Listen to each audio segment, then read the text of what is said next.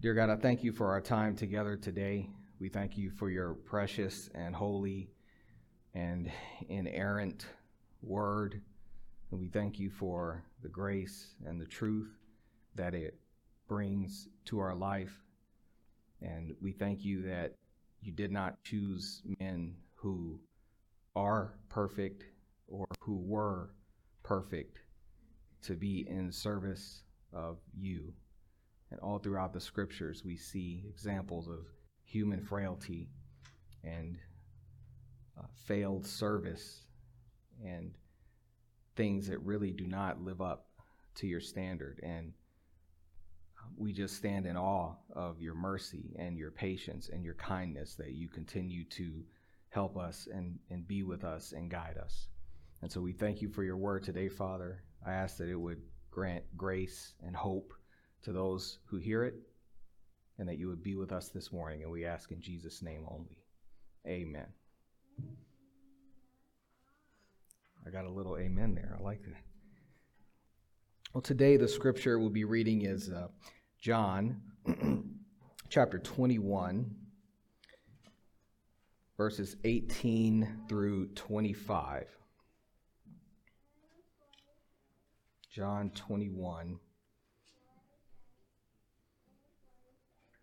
Verses 18 through 25.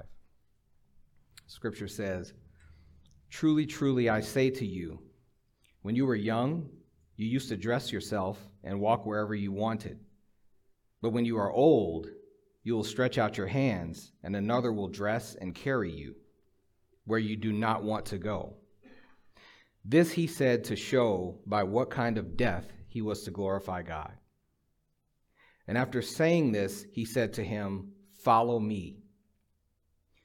Peter turned and saw the disciple whom Jesus loved following them, the one who also had leaned back against him during supper and had said, "Lord, who is it that is going to betray you?"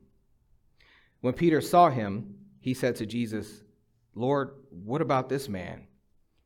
Jesus said to him, "If it is my will that he remain until I come, what is that to you? You follow me." So the saying spread among the brothers that this disciple was not to die. Yet Jesus did not say to him that he was not to die, but if it is my will that he remain until I come, what is that to you? This is the disciple who is bearing witness about these things and who has written these things. And we know that his testimony is true.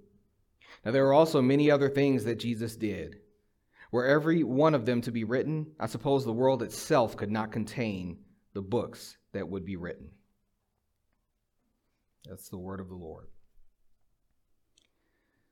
So love really is the motivation for Christian service. It's really love that's the motivation for Christian service. And I struggled a bit because the pericope here, the portion that I'm preaching from is a bit large, but really what happens before that really dovetails into this. In this section here, in 18 through 25, there's talk of commitment and discipleship. And that is where I want to focus. But just prior to this, in the few verses prior, that's when Jesus has the encounter with Peter after breakfast when he talks to him about, "Do you love me?" and to feed his sheep. And so it's important to mention that love as the foundation because that really dovetails into what we're talking about. We really can't separate these two entirely as though they're two completely disconnected things.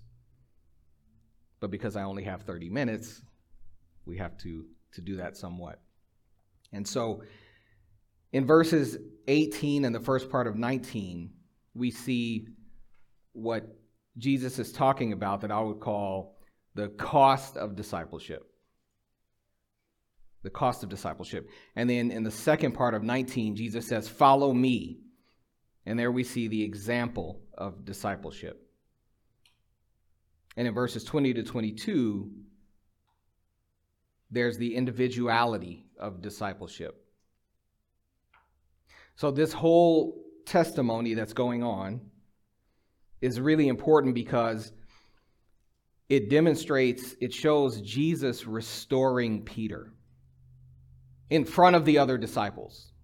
Jesus is restoring Peter in front of the other disciples. So let's set the scenario up a bit. So earlier in verse 14, we're told that this takes place after the resurrection. Verse 14 says, "This is now the third time that Jesus was manifested to the disciples after he was raised from the dead." And so Jesus and the disciples had an early morning breakfast of fish and bread by the Sea of Galilee. And in verses 15 through 17, after breakfast, Jesus has a conversation with Peter in which he tells Peter that if he really loves him, he will take care of those who are called and saved by God, to tend the flock, to feed his sheep. And that in itself is a whole sermon. I'm sure at some point you've heard some tremendous sermon about that, because that in itself is a tremendous conversation. It's a tremendous teaching moment and experience. And so he says to feed my sheep. And that's important because it's a mandate from Jesus to Peter about his role in the church, his pastoral role, and what's expected of him. And so by extension, that means Peter is restored by him. You have a job to do. There is something I am expecting of you. He did not say you are no longer, fit for service. He's giving him a mandate. And so Peter denied the Lord, he repented, and Jesus graciously restored him, and he commissions him.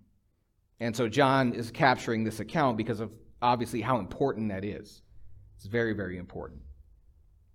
Now let's consider some important things about Peter and his relationship with Jesus. Just a quick flyover, okay? We know that Peter and our Lord interacted. We know that. But let's do a quick kind of Cliff's Notes version of these kind of important interactions and see what happened.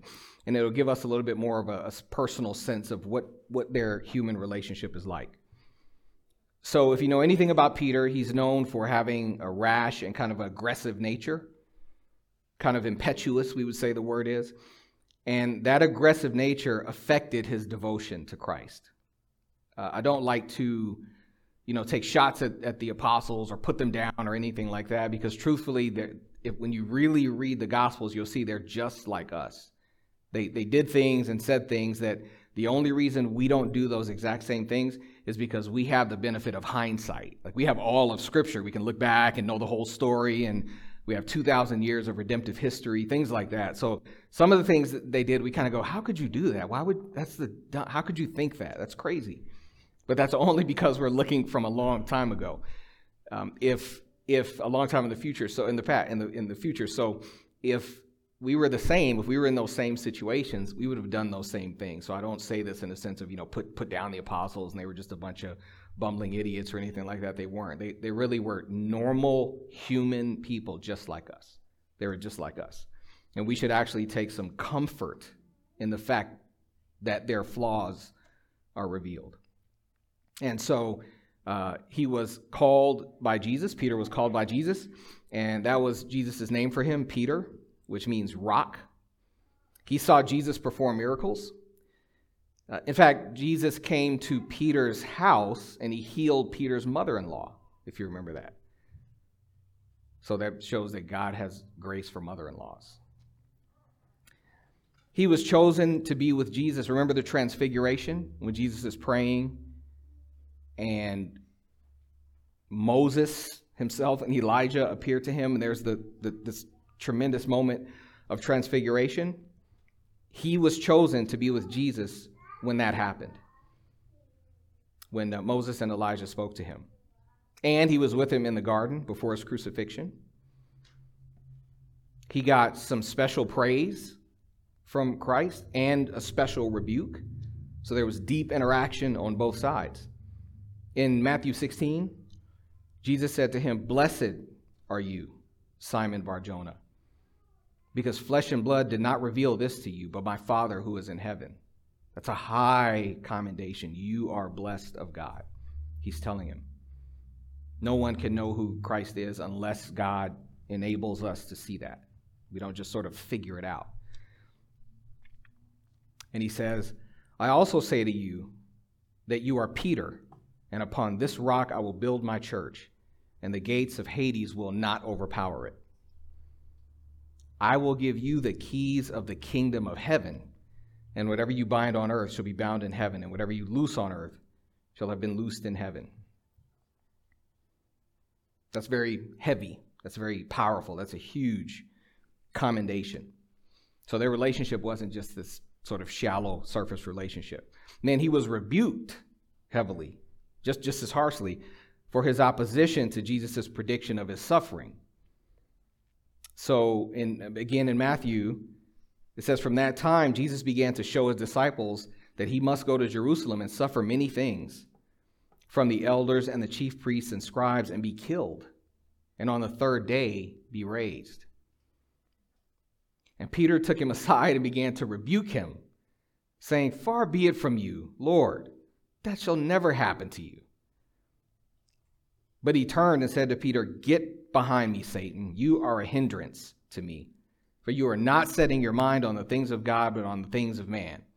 So Jesus is talking about the suffering and what needs to happen and what is going to happen. And Peter is pulling him to the side going, Jesus, let me explain to you what's supposed to happen. You don't really know what's going on. Let me tell you what you think is wrong. It's not supposed to be that way. And, if you think about itching ears, if you were in that situation, we know even Christ says, Lord, if there's any way I can not, that this cup can pass, humanly speaking. It's a painful experience. So he recognized right away, I don't need to hear that. Stop saying that. You don't know what you're talking about. You're looking at this from a purely human, pragmatic, practical perspective. You are a hindrance to me. You are not setting your mind on the things of God. You are not understanding what God is doing. You're purely just thinking about this at the human level. And with Peter also, Christ appeared to him on his own. 1 Corinthians. It says, he was raised on the third day according to the scriptures, and that he appeared to Cephas and then to the 12. But when he's reinstated, Jesus makes some things very clear. He makes it very plain that even though he's going to serve, that Peter is going to serve, discipleship, this service, has three dimensions to consider. And it's these three dimensions or these three characteristics that really apply to all of us today that I'd like us to look at. So in verses 18 and the first part of 19, we see Jesus talk about, in this case, it's specific to Peter, but the potential cost of discipleship. And I want to preface all of this, everything that I'm about to say, again, remember that prior to this conversation, just prior to this conversation, he's establishing with Peter, do you love me? Do you love me? Because with all that's coming, love has to be the motivating factor. Love is supposed to drive our worship, our obedience, our moral behavior, all of that. Love has to manage our giving, our service, our witnessing, our worship, our singing, everything we do has to be motivated. If it's genuine, it has to be genuinely motivated by love for Christ. So when we do things in a sense of out of duty, I need to do that, I know I should do that.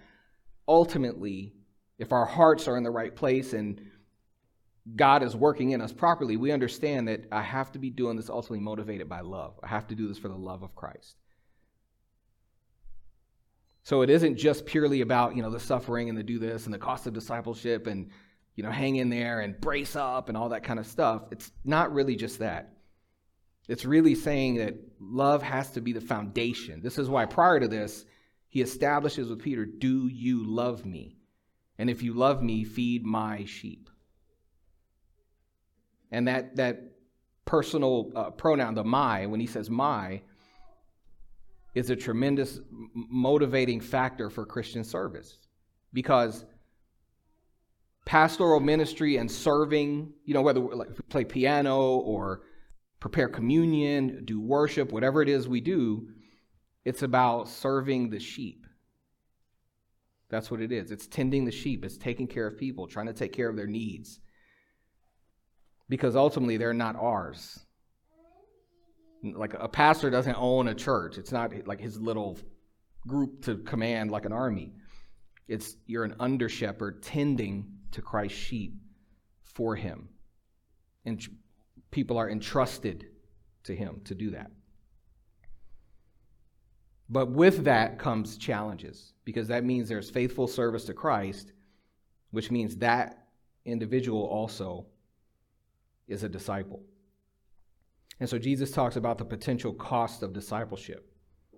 And in the second part of verse 19, Jesus says, "Follow me." And so there we see that example of discipleship. Look at me, follow me. And then in 20 and 22, there's the individuality of discipleship. The cost of discipleship, the example, and the individuality of it. And we'll look at those things now. So if you look at verses 18 and 19 in John 21, 18 and 19. It says, "Truly, truly, I say to you, when you were younger, you used to gird yourself and walk wherever you wished. But when you grow old, you'll stretch out your hands and someone else will gird you and bring you where you do not wish to go." And I don't even have to do a whole bunch of interpretation right there, because verse 19 tells you exactly what he meant. It says, "Now this he said, signifying by what kind of death he would glorify God." That is what he's telling Peter. So if you take a minute, please turn to Luke 14:26. Luke 14:26. I don't want to create a persecution complex for us. But there is often, in the Gospels, talk of death and sacrifice and just giving and pouring out our lives in service to Christ. And so you have to ask yourself, why would you do that? I mean, to an outsider, why would you do that? I mean, if it's service and this and sacrifice and you might die and, your life on earth may not necessarily be pleasant or why would you do all that? And see, it goes back to, do you love me? Do you love me? Because love is what causes the service to endure. With pleasure, with joy. Not just, I'm grinding through it. There has to be love that motivates it. And Jesus made that reality very plain. We think we're aboard a cruise ship when God saves us, and I heard somebody say it's actually a battleship. So in Luke 14:26, Jesus says, "If anyone comes to me and does not hate his own father and mother and wife and children and brothers and sisters, yes, even his own life, he cannot be my disciple." And so simply put, we have to be all in. No half-heartedness, period. No half-heartedness. And what's really beautiful is that we can see how Peter early on was, like I said, very impetuous. He was sort of impulsive and, talk first, think later, kind of guy. He would jump in first. He was pulling out knives, things like that. And it's really amazing when you read and you see the growth that Peter has that comes out in his own epistle. And so in chapter 4, 12 through 14, this is Peter's epistle. This is that same person. Think about this, is years after Christ has taught him these things. And you can see his growth. He says, "Beloved, do not be surprised at the fiery ordeal among you, which comes upon you for your testing, as though some strange thing were happening to you. But to the degree that you share the sufferings of Christ, keep on rejoicing." Not grit your teeth and just bear through it. We have to find the joy in that. So that also at the revelation of his glory, you may rejoice with exultation. If you're reviled for the name of Christ, you're blessed, because the Spirit of glory and of God rests on you. So he's making it really clear. We can have no illusions about the potential cost of discipleship. Jesus is very clear about that, and that's what he's telling Peter. In the beginning, he says, "Beloved, do not be surprised as though some strange thing were happening to you. And I always try to read the Bible existentially, put yourself in that person's shoes, try to think about kind of how you would react. And so I tried to think about that, and I remember when I was on active duty, I remember deploying to Iraq, and I remember, being in this C-130, and we did what's called like a night vision landing. I wasn't a flyer. I was on the plane being transported there, and we did this night vision landing, which means that you're in the middle of absolute nowhere. There's no electricity. There's no nothing. So even the moonlight, it's pitch black. You can almost not see your hand in front of your face. And the aircraft has no lights on it whatsoever. It has lights, but they're all completely turned off. So just imagine walking in your house in the pitch black, in the dark. It's completely black. You don't see anything. And so the pilots have, night vision goggles, so they can see everything, but it is utterly pitch black. And so we land on this dirt strip, middle of nowhere, the back of the airplane opens up, and we're just dropped off there in the middle of absolute nowhere. You don't know if there's people over there, you don't know. It's terrifying. But even though we were in that tense situation, if things were to begin to happen, which thank God they didn't at that time, if something would have happened, I would not be surprised. I would say, I know why I'm here. I know why I came here. This isn't strange. And so that's what he's saying to believers. You may be in some situation, but he's saying that's normal. Every time something happens, don't freak out. That's normal. These things happen for our growth and sanctification. And then I heard a truck coming. And, we were all too going, quiet. Like you couldn't hardly see the person in front of you, And we heard this truck coming, and all you heard, so everybody was armed, and the safeties were on our weapons, and all you sort of heard this little car, and all you heard was click, click, click, click, click, click, click, click, click, and there was a bunch of safeties coming up. So this vehicle pulled up, and they just said, just get in. So we had to jump in the back of this little pickup truck, bang my knee really bad getting in, but you just thought, okay, it's whatever, I'm safe. So you jump in, you lay in the back, you just take me somewhere, take me away. So even though it was a tense experience, even though it was a bit scary, none of us were surprised. We weren't going, oh my gosh, what is this? What's going on? We knew where we were. We knew what could potentially happen. There's a potential cost that comes, and we have to be aware of that. Carefully think about those things and consider the cost of discipleship. And so the conversation continues, and the last part of verse 19 says, and after saying this, he, Jesus, said to him, Peter, he says, follow me. Hold steady, Peter. Follow my example. Think about what is coming. Now imagine, again, read the Bible existentially. Imagine that's you. Imagine that. Jesus is telling you, listen, here's kind of how it's going to go. How would you feel? I could imagine for me it would be fear. There would be worry. You don't want to let Jesus down. I can imagine a flood of emotions that would follow.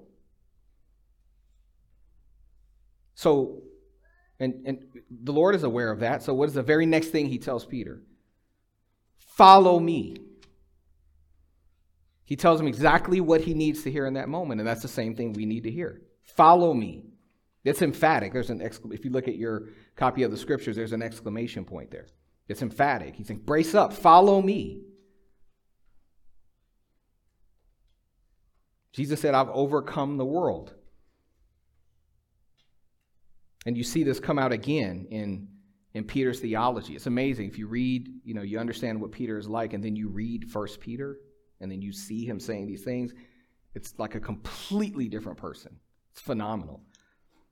But that is the transforming power that the love of Jesus has on us. Remember, because that's why everything was predicated in the beginning is, do you love me? That's got to be the foundation, or else everything else is, you will not be sustained. You're going to fail in your ministry, in your ministerial service.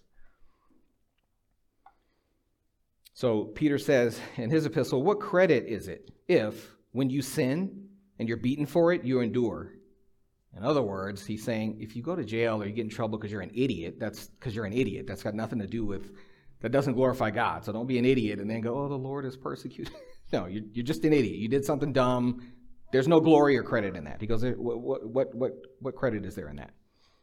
He says, but if when you do good and suffer for it, you endure, this is a gracious thing in the sight of God. And remember the do not be surprised?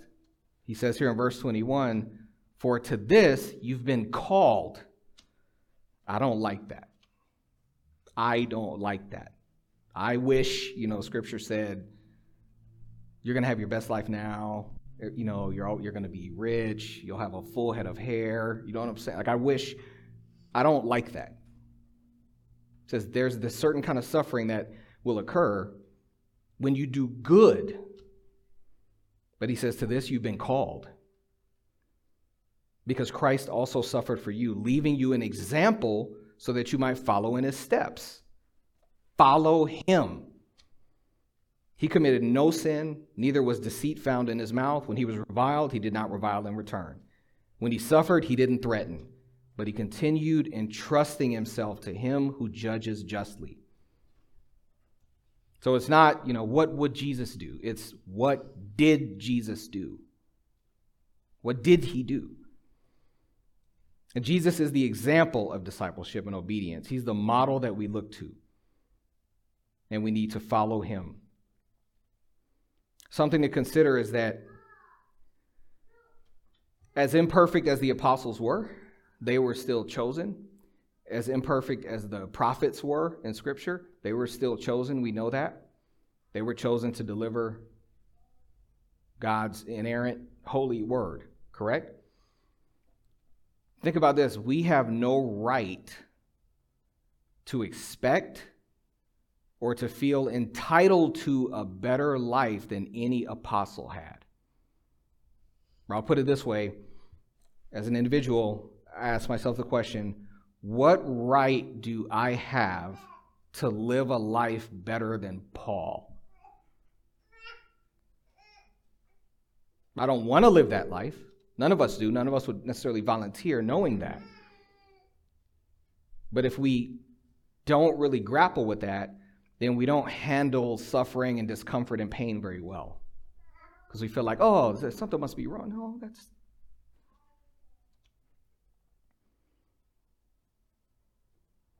And so the writings of Peter show how well he came to understand this truth. Jesus said, follow me, and left us the perfect example.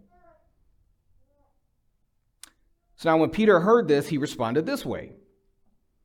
Peter turned and saw the disciple whom Jesus loved following them. The one who also leaned back against him during the supper and had said, Lord, who is it that's going to betray you? When Peter saw him,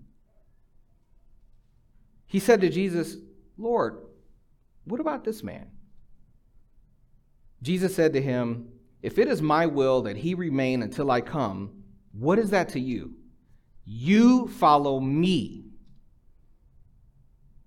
And so at first that seems odd. If the Lord was telling me, here's what's going to happen, here's the nature of service and, feed my sheep, this whole thing, it would be odd to go, hey, Lord, what about him? Why would you be thinking about I would be overcome? So it's a bit odd. So let's consider these things.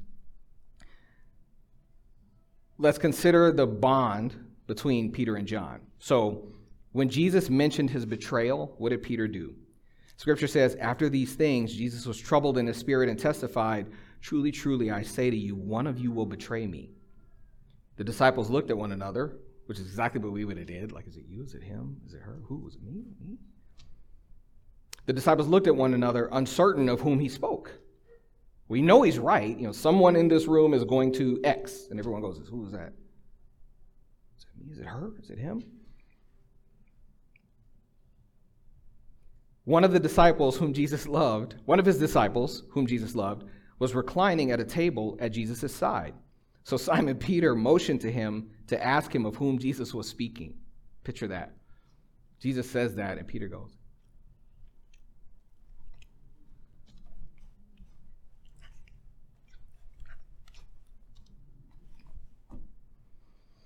That's a unique kind of relationship. When Mary left the empty tomb after the resurrection, who were the two people that were there? So she ran and came to Simon Peter and to the other disciple whom Jesus loved, and said to them, "They've taken away the Lord out of the tomb, and we don't know where they laid him." So Peter and the other disciple went forth, and they were going to the tomb. The two were running together, and the other disciple ran ahead faster than Peter and beat him to the tomb. So they're pretty close. And remember when Jesus was praying the transfiguration just before Moses and Elijah appeared to him? Who was with him? He took along Peter and John and James, but he took along Peter and John and went up to the mountain to pray. They're close. In Galatians, who did Paul say were pillars of the church? He said, "And when James and Cephas and John, who seemed to be pillars, perceived the grace that was given to me, they gave me the right hand of fellowship. They gave the right hand of fellowship to Barnabas and me, that we should go to the Gentiles." So Peter and John were very close. So when Peter is told about this cost of discipleship, he's just naturally expressing a valid concern for his friend. Yes, this is heavy. Yes, this is serious. What about John? What about him? What's going to happen to him? And Jesus responds, "If I want him to remain until I come, what's that to you? You follow me." So Jesus also could speak of the individual nature of a commission. So there's a discipleship where we're supposed to be here. What does Scripture say? Don't forsake the assembly. Encourage and stir up one another toward love and good works, to motivate each other, to love each other, recognize that we're sheep, to be pastored, to pour into each other, to be generous, to love one another. So there's this corporate communal aspect to our faith. It's a team sport. This is not I just do my own thing. That's not the way this works. Jesus didn't do that. Prophets, nowhere is that in Scripture. Nobody said, "I got my Torah. I don't need you people. I got my Torah. I don't need y'all. I got my own thing." Nobody does that. That's not appropriate. And so Jesus could speak about this individual sort of nature of a commission from God. So who was there for Jesus? Think about it. In his darkest moments, in his most difficult times, never did anyone wrong, never harmed anyone, never hurt anyone. But did he always have, right when he needed it, did he always have the best, most faithful, reliable friends? He didn't. So he's telling him this partly, prophetically. He knows and understands. He knows all things. But on a practical level, he's going, you can't look at other people. You can't compare.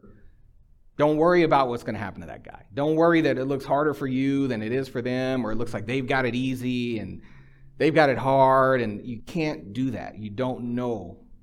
Don't know. You're not supposed to know. And consider this. Again, Christ can talk about this because the very person that he was talking to, denied him. So if anyone understands, don't worry about what God is going to do with that person. You follow me. Do what I am commissioning you to do. And that's going to look different for different people. And so Jesus communicates to him that he needs to focus on his commission, on his calling, on his obedience. And so the cost of discipleship looks different for everyone, and it changes over time. So what it's like at 15 or 17 or 19 is not what it's going to look like at 51. It's different. But no matter what, the cost is high. It's always going to be high. When you're young, it might cost you some friends and popularity. And when you're older, it might cost you $1 million. It might cost you a business. It might cost you a relationship. It might cost you whatever. So you can't compare. Life is complex. And some seem to have an easier road than others. Some seem to have it harder. So consider one of the most difficult things you've experienced in your own life. Just consider your own challenges or struggles that you may have had or are experiencing. Okay? And then here's Paul the Apostle, in far more labors, in far more imprisonments, beaten times without number, often in danger of death. 5 times I received from the Jews 39 lashes, 5 times.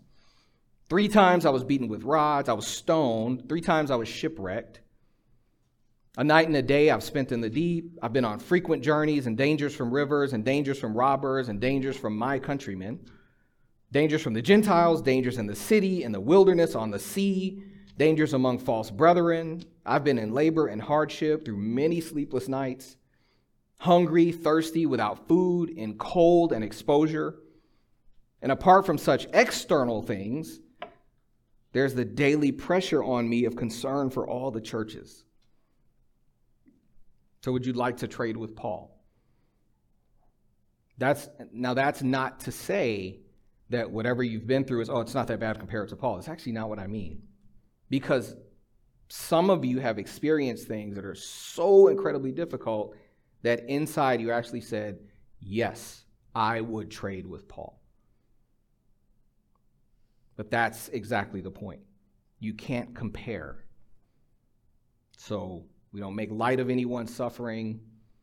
We don't downplay our own suffering. We don't do that.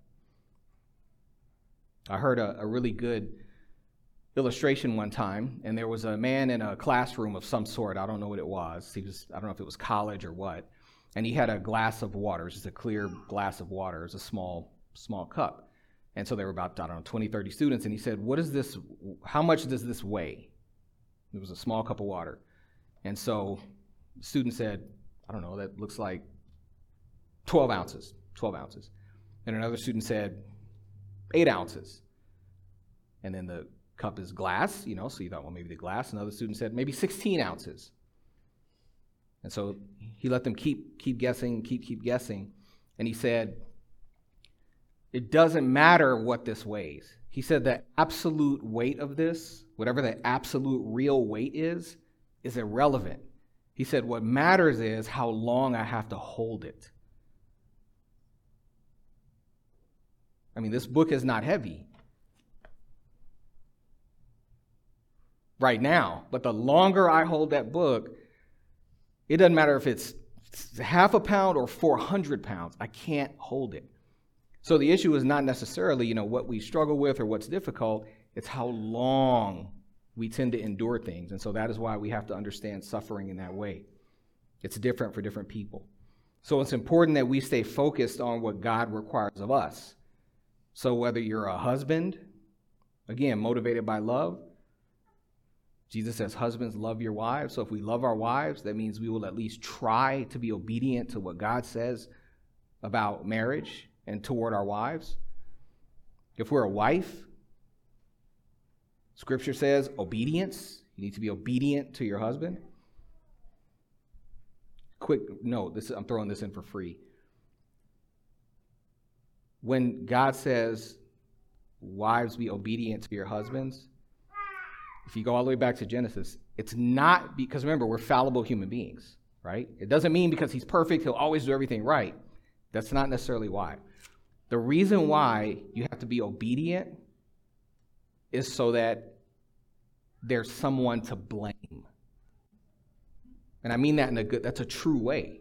Think about it. If the wife, and I don't mean, go jump off a cliff. I don't mean that. But what I'm saying is, if you are generally trying to be obedient and stuff ain't working out, whose fault is it?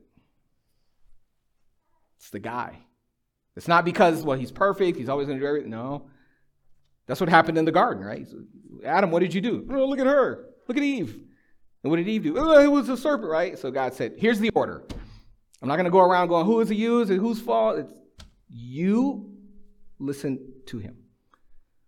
Because when it all goes downhill, even though Eve sinned, well, they both sinned, but you know what I'm saying, the way Scripture says Eve sinned, it says everyone fell in Eve? It says everyone fell in Adam. He's to blame. So that's the reason for that. So we want to stay focused on what God requires of us, whether we're husbands, wives, mothers, students. You guys look young, so I'm assuming you're students. Some young students over there, whether we're students. And so pain and persecution will touch us. It's going to touch us. But we need to focus on the limits of our calling. Focus on loving Christ, which should be the motivating factor for what we do. Focus on faithfulness, not outcome. Focus on faithfulness, not outcome. Jesus says, you follow me. And here's a great quote from John Calvin. He says, Christ intended to put his hand on his disciple in order to keep him within the limits of his calling. It is no concern of yours, says he, and you have no right to inquire what becomes of your companion. Leave that to my disposal. Think only about yourself and prepare to follow where you are called. Not that all anxiety about brethren is uncalled for, but it ought to have some limit so that it may be anxiety and not just curiosity that occupies our attention. I can't say, well, I don't really care what happens to Neil. No, I care. I care what happens to Neil. Like, is he okay? Is he going to be okay? I want what's best for him. But it shouldn't just be a curiosity. I wonder what's God going to do with him. That's not my business. But it should be anxiety. Meaning, it's an old word. It means it should be concern and love, not just curiosity that occupies our attention. Let every man, therefore, look to his neighbors, if by any means he may succeed in drawing them along with him to Christ, and not let the offenses of others retard his own progress. And so the message here is we see the potential cost of discipleship for all of us, the example of discipleship that we have in Christ, the individual cost of discipleship that each of us has to pay. And I want to end again by saying everything should be motivated by love. We should be pushing and striving and working only because we seek to be more faithful, not because it's going to garner me more favor with God, because it doesn't. If you are here today and you think you have not been or you have not committed or seriously considered that Christ is calling you to discipleship, then I want to urge you to talk to someone in the assembly. Like, I don't know a lot of you guys, but you know each other. And so it's perfectly appropriate, that one of you might say, hey, can I talk to you for a minute? Can I get your number? I'll give you a call. So reach out to one another. Talk to the leadership here in the church and talk with them, counsel with them, and allow them to challenge you, to call you to a greater degree of discipleship. Let's pray. Dear God, thank you for your word today. Thank you for your patience with us. Thank you for your love toward us. Thank you so much for making it so clear in your word that even though struggles and difficulties may come, that they are for your glorification and for our, believe it or not, it's for our joy and it's for our sanctification that actually makes us better and more faithful servants to you. That is not hard to understand, but it's very hard to swallow. And so, Father, I ask that you would just help us to embrace that and be committed to you and not fight against what you're doing in our life, but just like the apostle taught us, to recognize that it is for your glory and so that we may rejoice. And I ask that you would keep love in the forefront of our hearts, Father. In your name only we pray. In Jesus' name, amen.